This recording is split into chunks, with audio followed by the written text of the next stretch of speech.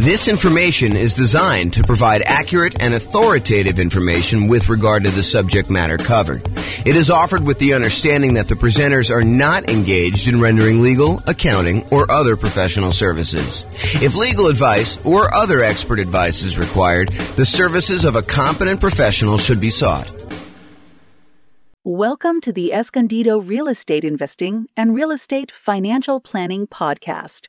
Learn all about investing in real estate in Escondido, California with a combination of real estate financial planning and modeling with numbers specific to Escondido, plus syndicated, more generalized recordings of live and pre-recorded real estate investing classes, not all of them specific to Escondido. Be sure to stay tuned after the podcast for a message from our sponsors. All right. Well, welcome and good morning. This is James Orr, and this is a special class. So just got back from my vacation, tropical vacation, and had a voicemail message come in from someone who wanted to hire me to do some consulting on a value add multifamily property that they've recently bought. And they'd ask a question about, on the voicemail, when to do the upgrades for the value add, like kind of like the timing and thinking about how to do those. And I had never really done a kind of formal class of that nature before. So I decided to sit down and create a PowerPoint for the coaching clients. And so this is part of the coaching program about when to do upgrades with a value add rental property. And we will jump right into it. I'm doing this live for me, but no one is on live. And so this is basically a recording that you'll have access to in the control panel there. So kind of where are we in this process? The coaching is primarily about how to improve rental property cash flow now. And if you think about that, it's this kind of visual that we have of all the different stages for when you're acquiring a property. And this is in the stage for improving the property. And specifically, it's in the upgrade property section. So if you're familiar with this kind of visual that we do, these are all the different strategies for improving rental property cash flow, either cash flow or cash now kind of stuff. And that's for when you're searching for properties, all the things you do when you're searching. These are all the different things you do in order to improve cash flow when you're financing the property. This is all the different things you do when you're thinking about which strategy to use in order to get the most cash flow for a property. And then this is the one that we're in today, which is in the improved property stage. And specifically, we're doing the one that's highlighted here when you upgrade a property. And historically, I think I've talked about this more as a, upgrade the mailbox, kind of fix the lettering on the door, fix the landscaping, do some small improvements to the property in order to kind of get higher rent on it. But this could be everything from the most minor thing, like painting a mailbox, to the most major thing, like completely upgrading a kitchen and, redoing the entire interior of a property, or, doing a carpeting or doing new flooring or whatever you're doing. So there's a range of what upgrading the property is. And one of the questions is, when do you do that? Do you do that as soon as you buy the property? And we're going to talk about that. Or do you do it, when you have cash flow coming in from the property and you kind of fund it with cash flow from the property? And then what is the kind of like economic or mathematical calculations we do in order to determine, should we do this upgrade or not? And mathematically, how do we think about that? And so that's what I plan on covering in this particular one. Just to kind of finish this out, there's a whole section on when you're marketing a property. There's a section when you already own property, section when you're renting the property, all things you do with property management and as you're renting it. And so those are the different stages. And today we're covering this one in the improved property and specifically upgraded property. Okay. So specifically for this recording, I want to focus on when. I know if you're not, and when, as opposed to what you should do, what improvements you should do, and how much each of those will change the rent. I think there's a lot of variation in that, and it's very market and property specific. And so I'm not going to get into that in this class. Maybe I will do a class on that in the future. And if somebody really wants that, let me know. We could do that as part of the coaching call one of the days, and we can kind of figure that out. But today I'm going to focus in on when. So first I'll do kind of a carve out. Look, if you're doing a BRRRR strategy, if you're trying to do a buy, rehab, rent, then refinance, and then the last R is repeat. If you're trying to do that kind of process, then obviously you're going to do a lot of the improvements in the value add upfront as soon as you acquire the property, because you want to have all the value add done to improve the property value so that you can do your refinance and pull out as much money as you can, leave as little money in the deal as possible is probably a better way of saying that when you're doing these kind of burst strategies once, because you want to take advantage of that increase in value of the property. And likewise, if you're buying a property with the sole purpose of flipping it, you're going to buy a property, you're going to do a bunch of rehab to it, especially if you're going to do a big multifamily where you do rehab, you get tenants in there, you raise the amount of rent you're getting, which raises the value of the property, and then you're going to go sell that property, 3 months, 6 months, 12 months, a year or two down the road, then you're probably going to want to front load as much of these as possible. I think when the nuance comes in is when you plan on holding the property long term. You're not going to do a burst strategy, which you're going to front load and do as much of the stuff as you can as quickly as possible. And you're not going to try to do a value add in order to sell a property quickly. So when you're not doing those two strategies and you're going to kind of hold the property, I think there's a little bit more subtlety and math that goes into should you make an improvement to a property or not. It's not like you're going to always constantly maximize and improve the property, because sometimes that does not make sense from an economics return kind of standpoint.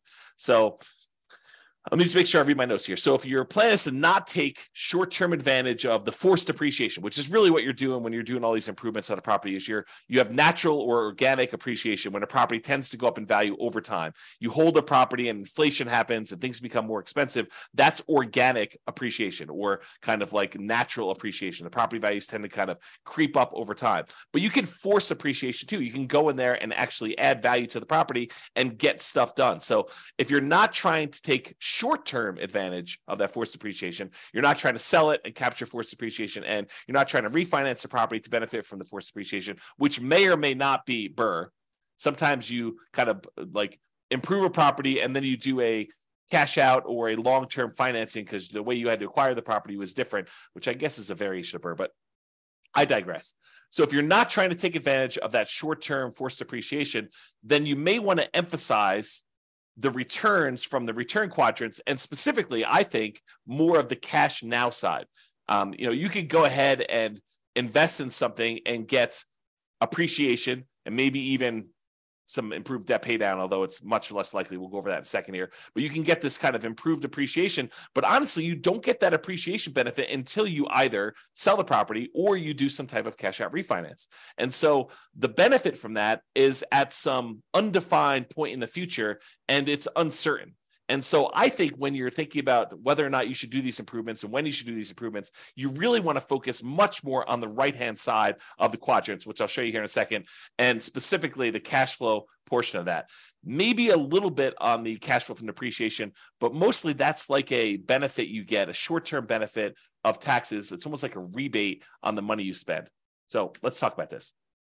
So for those of you who have not seen this before, you should definitely dig into this. This is my return quadrant, and just shows you that the 4 different areas of returns plus the return you get from reserves when you own rental property. So appreciation, the tendency for property values to increase over time.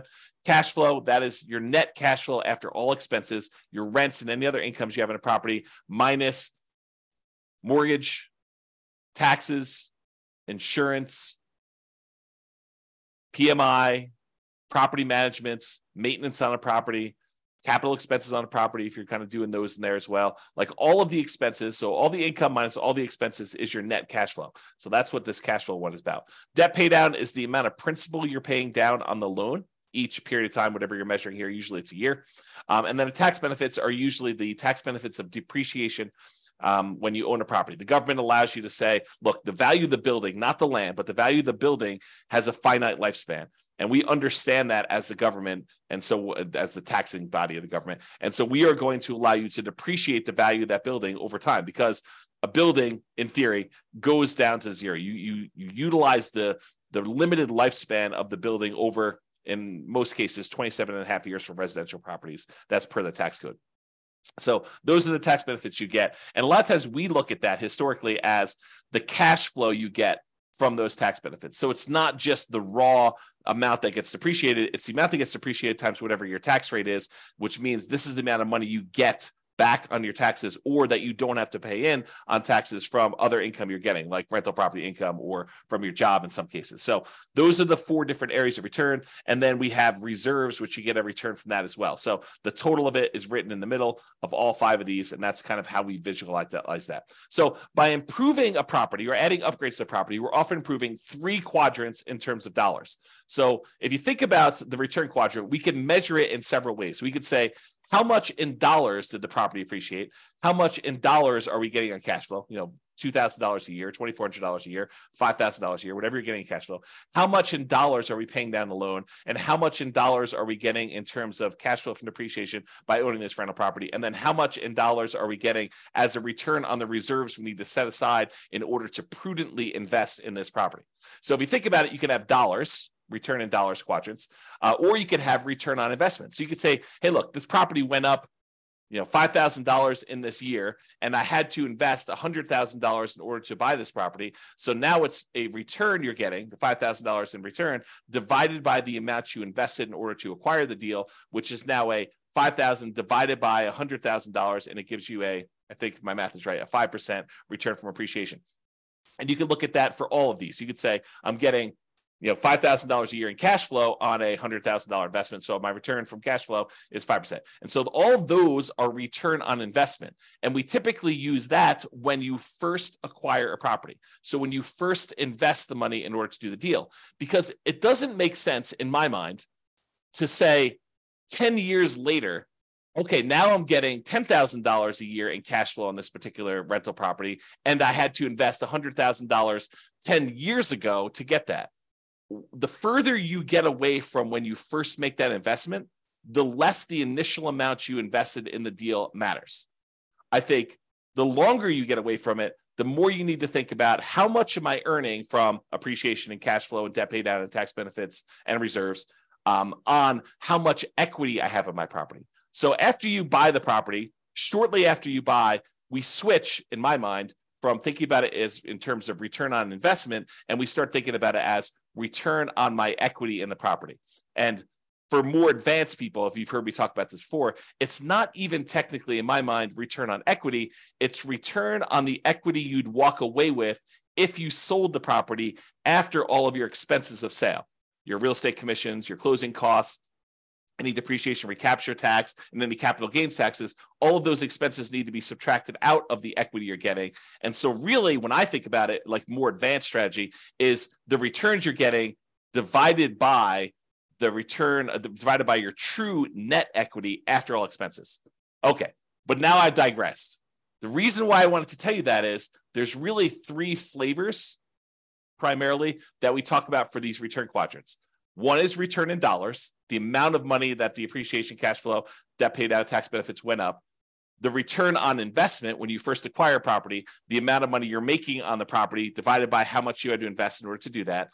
And then once we've owned a property for a while, it's now return on equity, or what your return is divided by how much equity you have in the property. So let's first look at dollars and see how this is impacted by doing this forced depreciation, by doing upgrades to a property or improvements to a property. So this is just the appreciation quadrant we're talking about now. As we improve the property, we often force the property to be worth more. I mean, think about this. You go into a property and you replace the carpet, or you add a new roof, or you add a new furnace or something like that. Don't you, in theory at least, improve the value of the property? Now, from an appraisal standpoint, it might be tricky. However, with multifamily properties, a lot of times if you're able to get more in rent because of the way that they can calculate what a property is worth based on a cap rate, we can now say that because rent is more, now the property is worth more. This doesn't apply nearly as much to single family homes, probably even duplexes, triplexes, and fourplexes. The more properties you get, the more units you get, the more this cap rate idea and valuing properties using cap rate can matter. So the more rents we get on a property, the more the property is worth. When you and to a lesser degree with things less than 5 units, but more commonly with 5 units or more. So with these kind of like single family homes, duplexes, triplexes, fourplexes, a lot of times improving a property in order to increase rent is not going to necessarily directly improve the value of the property. Really what we use to determine value for properties on like single family homes, duplexes, triplexes, and fourplexes are comparable sales. So you have to have another property that is a single family home another single family home if you're comparing it to a single family home, or another duplex or 2 or 3 sell that is similar to your duplex so that you could use that to determine value, or triplex is the same thing, or fourplex is the same thing. So you have to use like type properties.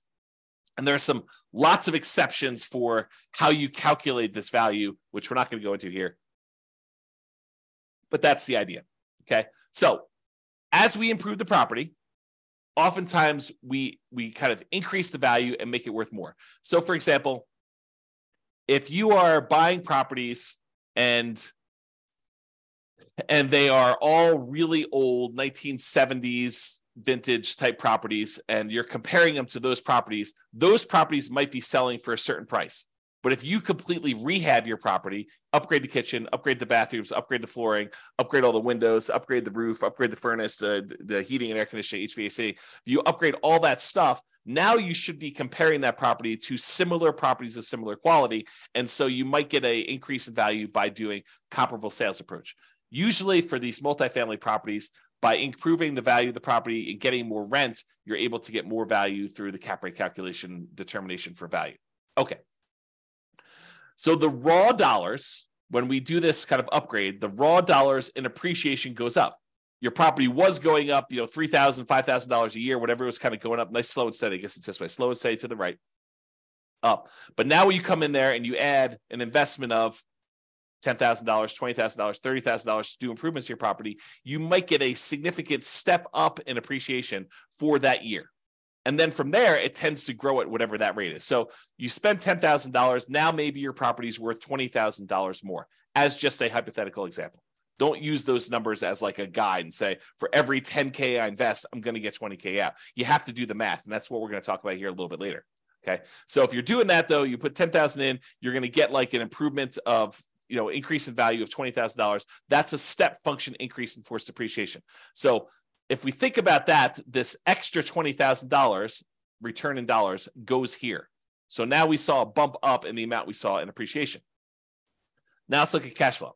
So a lot of times by improving the property, we can often increase the income we get on the property. And as a side note, and often additionally reduce the vacancy, because a nicer property, this is not a universal rule, but I think it's a trend. It's kind of like it's correlated, highly correlated. So oftentimes when we improve a property, we make it much nicer, we often reduce the vacancy, becomes more desirable. People want to stay there longer. People want to get in there quicker after you've got people move out, so you have less vacancy there. So like your vacancy tends to be improved, reduced. Also, depending on what upgrades you do, you may see a decrease in maintenance on the property.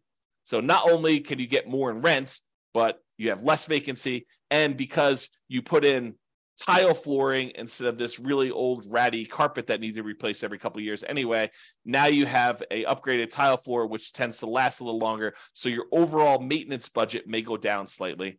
And your property management, those calls for maintenance, those calls for improvements, the kind of tenant turnover and the tenant problems you have can also be slightly reduced. Not significantly, but a lot of times slightly reduced when you have this improvement to the property that make, depending on the improvement, of course, right?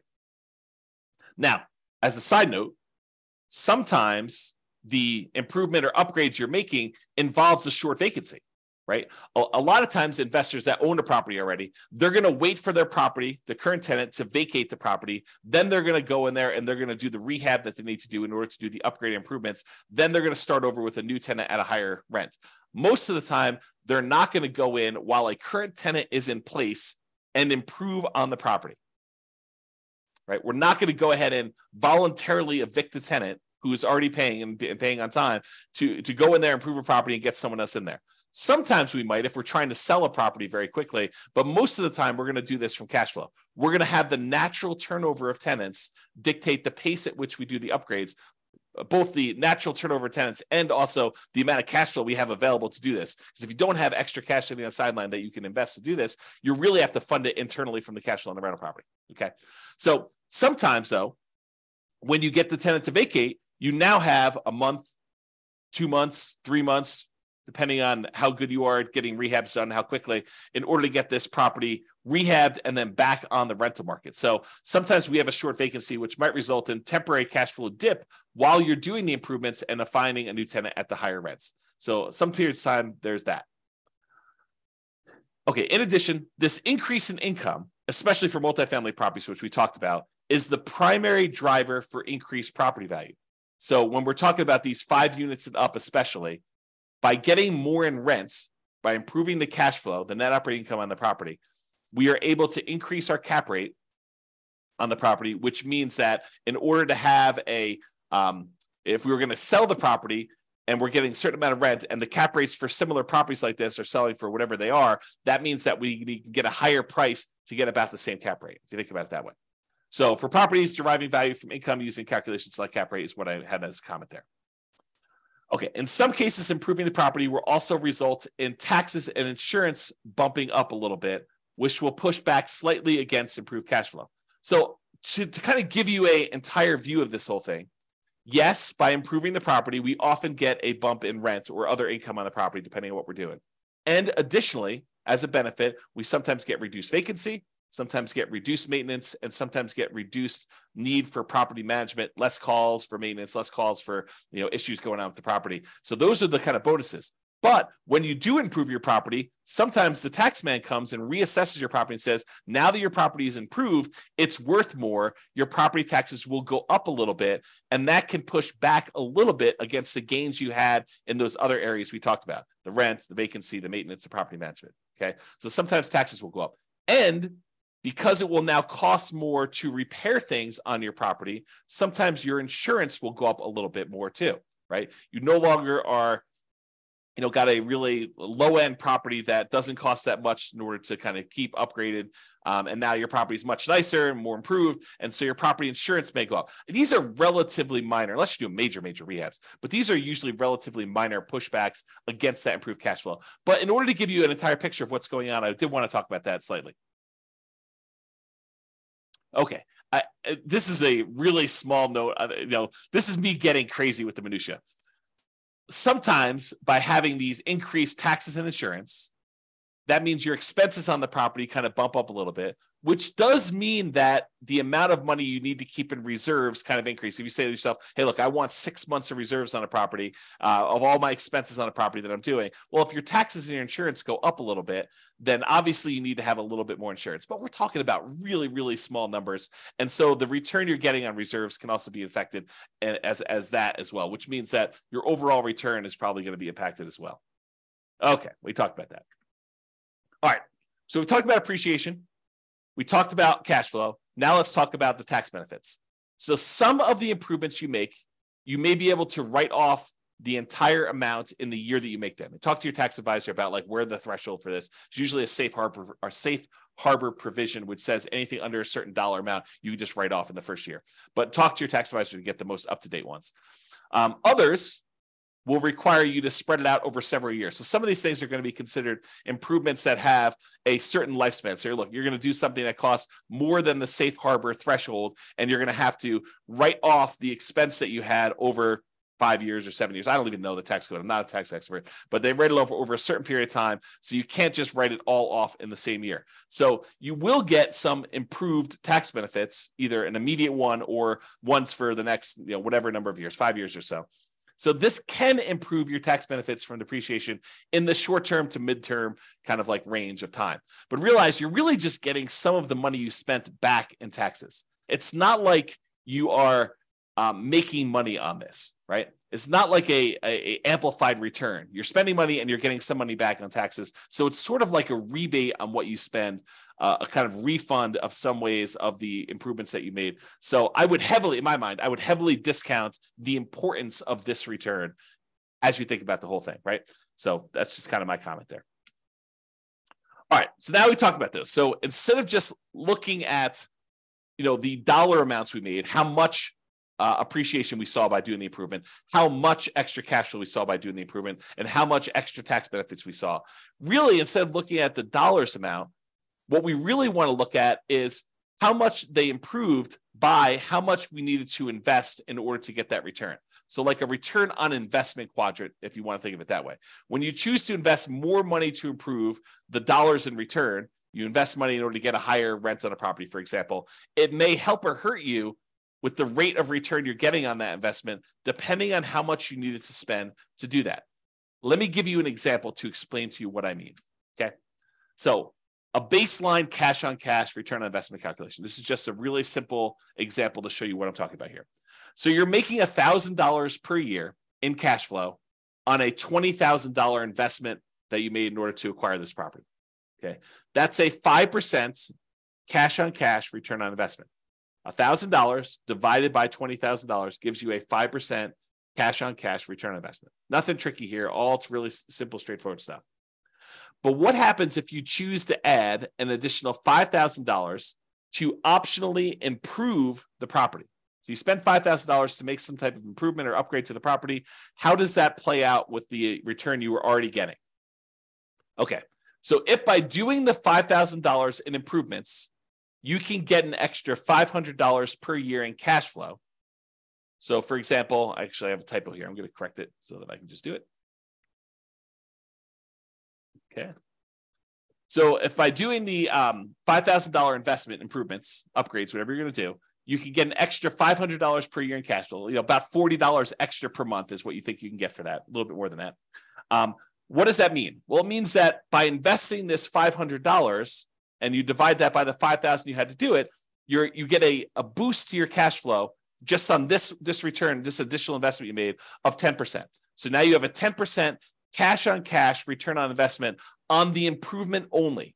We're not talking about the other part of the return that you were already getting. This is saying, look, does it make sense for me to invest this $5,000? If I invest this $5,000, I'm going to get an extra $500 a year. That looks an overly simplified, probably wrong math, but I'll get to there in a second. You're really thinking, I invest $5,000, I get $500 a year back. So that really is like a 10% cash on cash return on investment, oversimplified. Okay.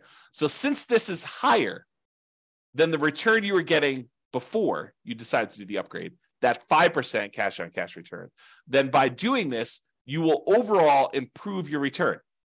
So now we had the $1,000 a year we were getting before, plus the $500 that we got by doing the improvement. So now we're getting $1,500 a year in cash flow.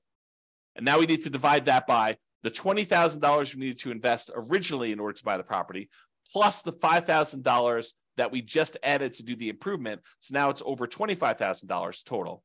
So now it's $1,500 divided by that $25,000. That is now a 6% cash on cash return on investment overall, including the improved cash flow and the additional investment.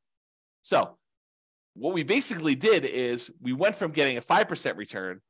By adding more money and doing an improvement and getting more rent for that, we've actually boosted the return.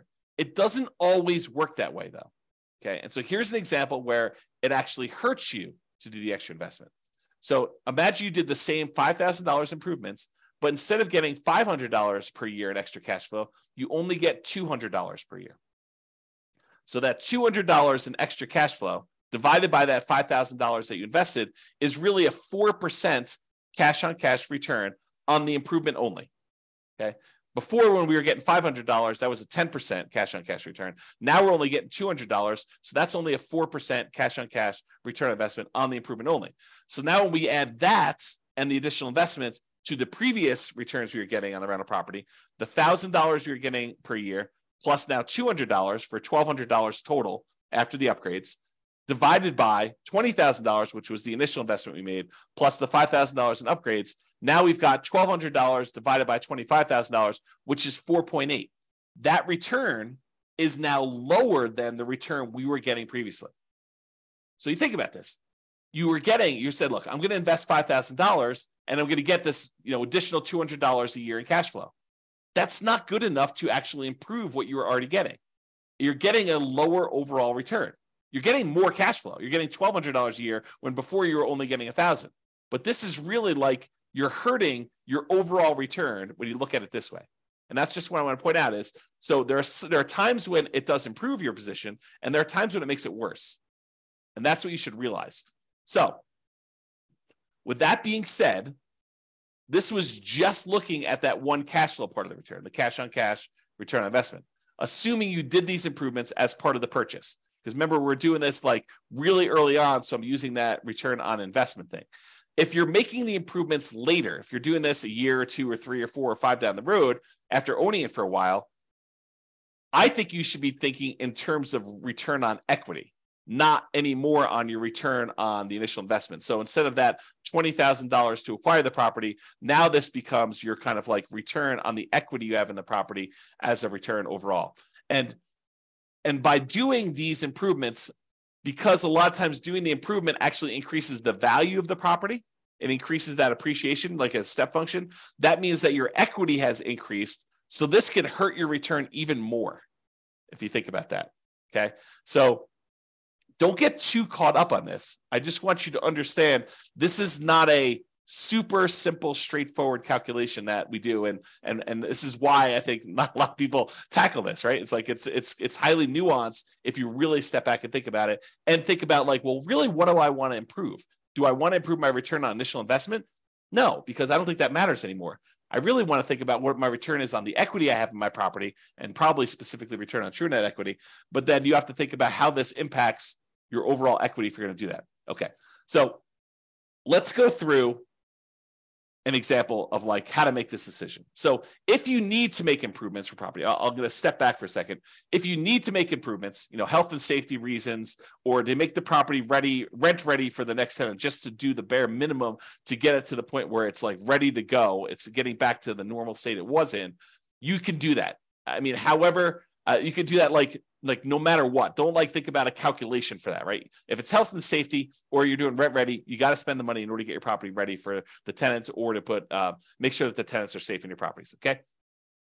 However, if you're doing optional improvements, you're thinking about upgrading a kitchen or replacing flooring with something higher end or something like that. In general, and to simplify, I'd like to improve the property when, here are some criteria. Number one, this will improve the value of the property. So there are probably exceptions to this, but in general, what I like to think about is, will this make the property more valuable overall? And if it will, then I tend to say, okay, that is one criteria I'd like to see happening. There are probably some exceptions, like if the return you're getting in this next step here, if the return you're getting is so good, but it just sort of holds the property at its current value, I may still be willing to do that. But ideally, it's when they will improve the property, improve the value of the property. Additionally, I can get a good return on the money I'm investing. And as soon as I said that, you're like, well, James, what's a good return? I'm so glad you asked. Okay. So what is a good return? The good return is, think about where you can invest money now and what return you can get with similar risk characteristics.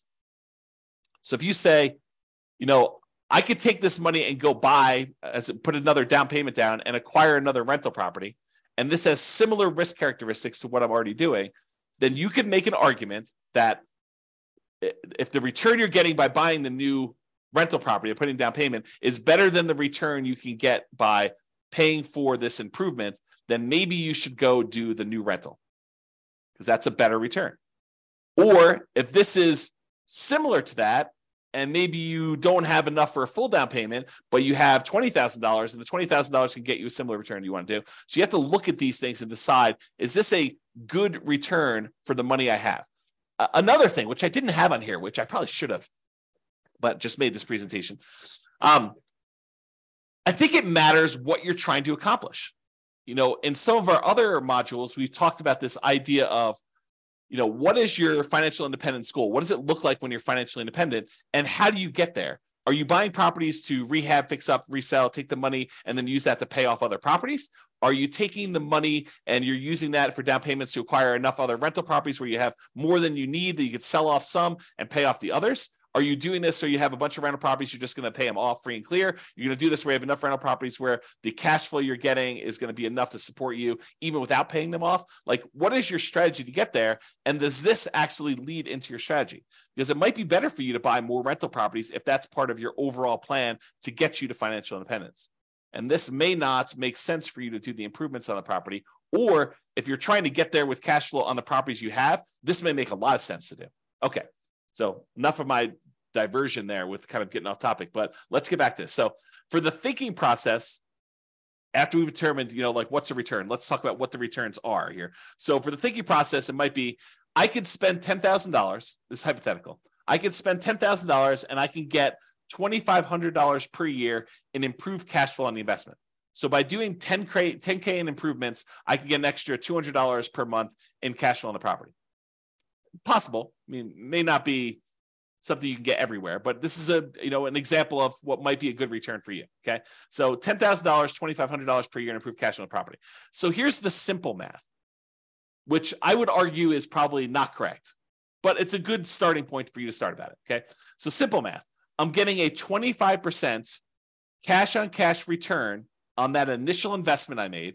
So I'm getting $2,500 per year on $10,000 invested. That's 25% cash on cash return in the first year that I'm buying, that I made this additional improvement on the property. And in order to make the simplified math sort of work, you have to think about, okay, I'm going to get this $10,000 investment back, plus maybe a return on that, when I ultimately sell the property or refinance later.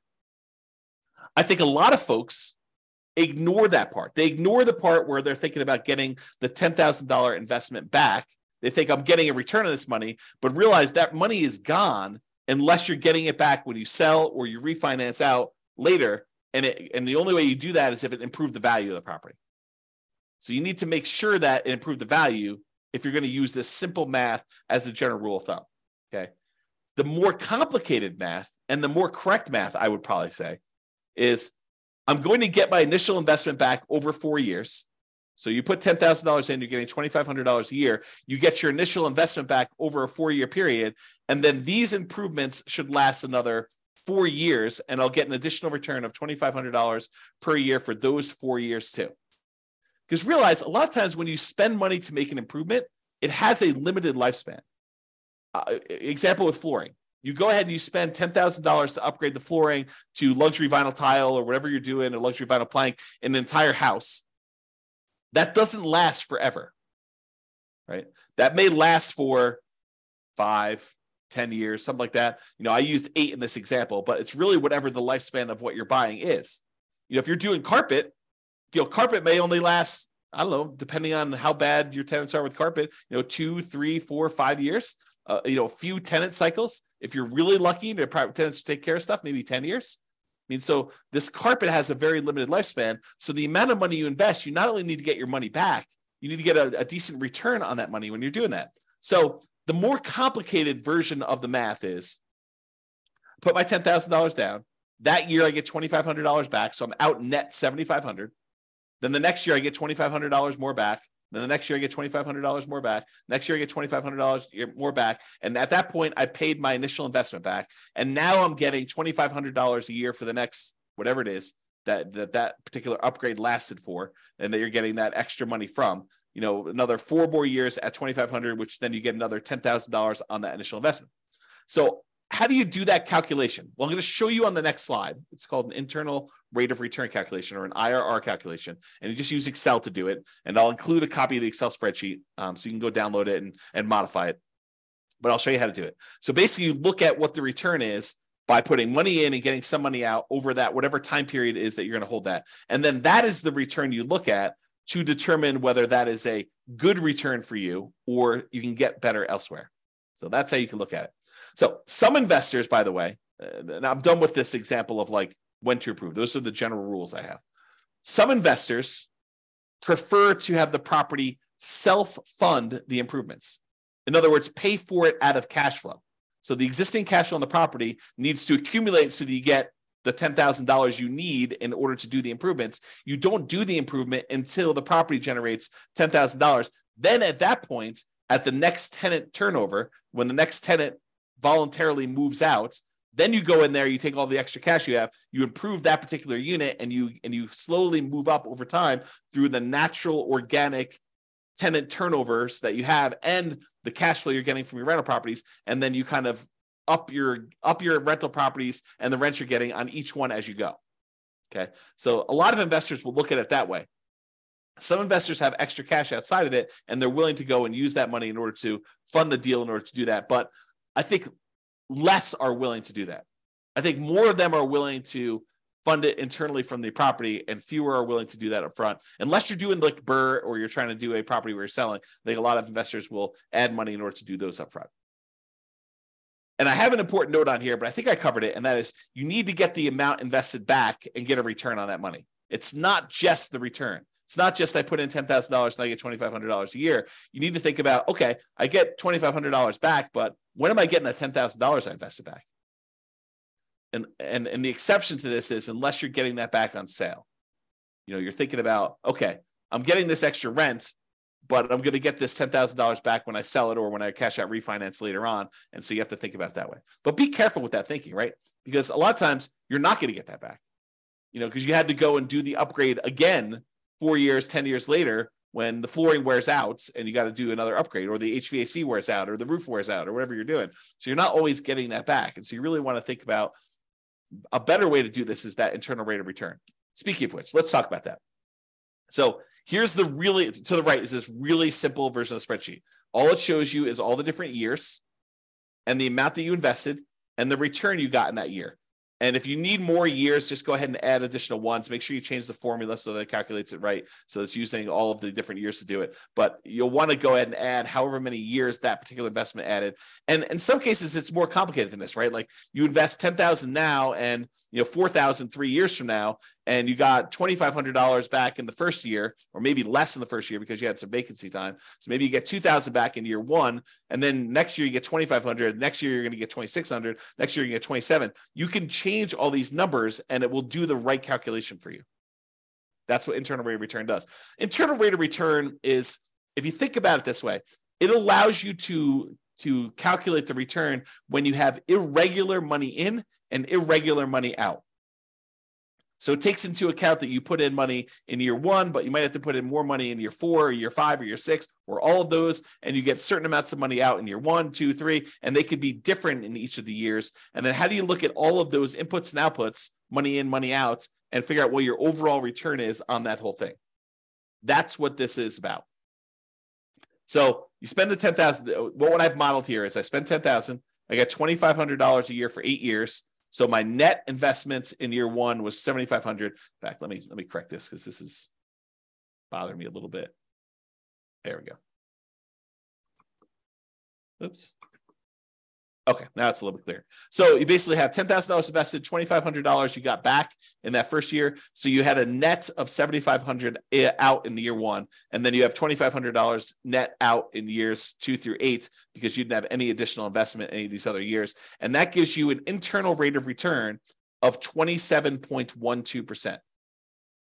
So according to Excel, just plug these numbers in Excel, it'll pop out the number for you, and it's telling you you're getting a 27.12% return on that initial $10,000 investment if you actually did this investment and you got money in this kind of timing.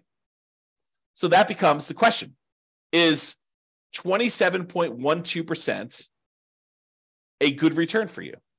Could you invest $10,000 somewhere else and earn 27.12% per year internal rate of return with similar risk characteristics? Okay, so that's the way to think about it. All right, so in conclusion, this last slide. In conclusion, when do you do upgrades on a value-add rental property? If you're trying to do BRRRR, the buy, rehab, rent, refi, and optionally repeat, you probably want to do them right away. There's not really much of a question there. If you're looking to sell the property, probably want to do them either as soon as possible or just long enough in advance of the sale to document improvement in rent to justify a higher sale price. So sometimes it takes time from once you do the thing to show I've got this record of rents, and then you got to document it, and there's some negotiation there. But you want to be able to document it, so you need to figure that out with your real estate agent. Or if you're looking to keep the property, in general, at a reasonable pace between tenant turnovers. So as tenants turn over in your property, you would consider what improvements to make there and what your return you would earn by doing those improvements and whether that is worthwhile doing. Some investors will want to have the property self-fund these improvements from cash flow between tenant turnover. So you accumulate enough cash from the property that it's generating that you take some of the money and you do this. Now realize, if you're doing it as we suggest, you're putting aside money for maintenance on a property already. Now, this isn't always maintenance. You want to be careful you're not spending, maintenance for a roof on an upgrade of improving a kitchen, right? You want to make sure you have enough money set aside for maintenance on things that you're doing on a property. But a lot of times we have money set aside for some of these things or to help with some of the costs. Some investors want to have the property self-fund improvements from cash flow between tenant turnovers. I already said that. Some investors will look at adding additional capital to make improvements by doing a return calculation on the additional capital invested and the improved return. So kind of we talked about before, you're going to put the money in. What return are you getting on that money? And is that going to help your overall return? And is that a good return compared to where you could put that money elsewhere? I think those are the considerations you have. Okay. If you have any questions on this, join one of the coaching sessions and we'll go ahead and get your questions answered for coaching clients. This has been James Orr. Thank you very much. Bye-bye for now. With home prices up, mortgage interest rates up, and rents up, but not quite enough to counteract the higher prices and interest rates, cash flow on rental properties in Escondido is harder than ever. Book a call with the Real Estate Financial Planner to apply our proprietary 88 strategies to improve cash flow on your rentals. See the show notes for a link to schedule your call and improve your cash flow today. If you're a real estate agent, lender, or professional in Escondido that wants to help our real estate investor listeners, consider reaching out to learn about collaboration opportunities with this podcast. We'd love to add more value to our listeners by having you assist our investors buy, sell, and finance their real estate investments. See the show notes to schedule a call to discuss collaboration opportunities.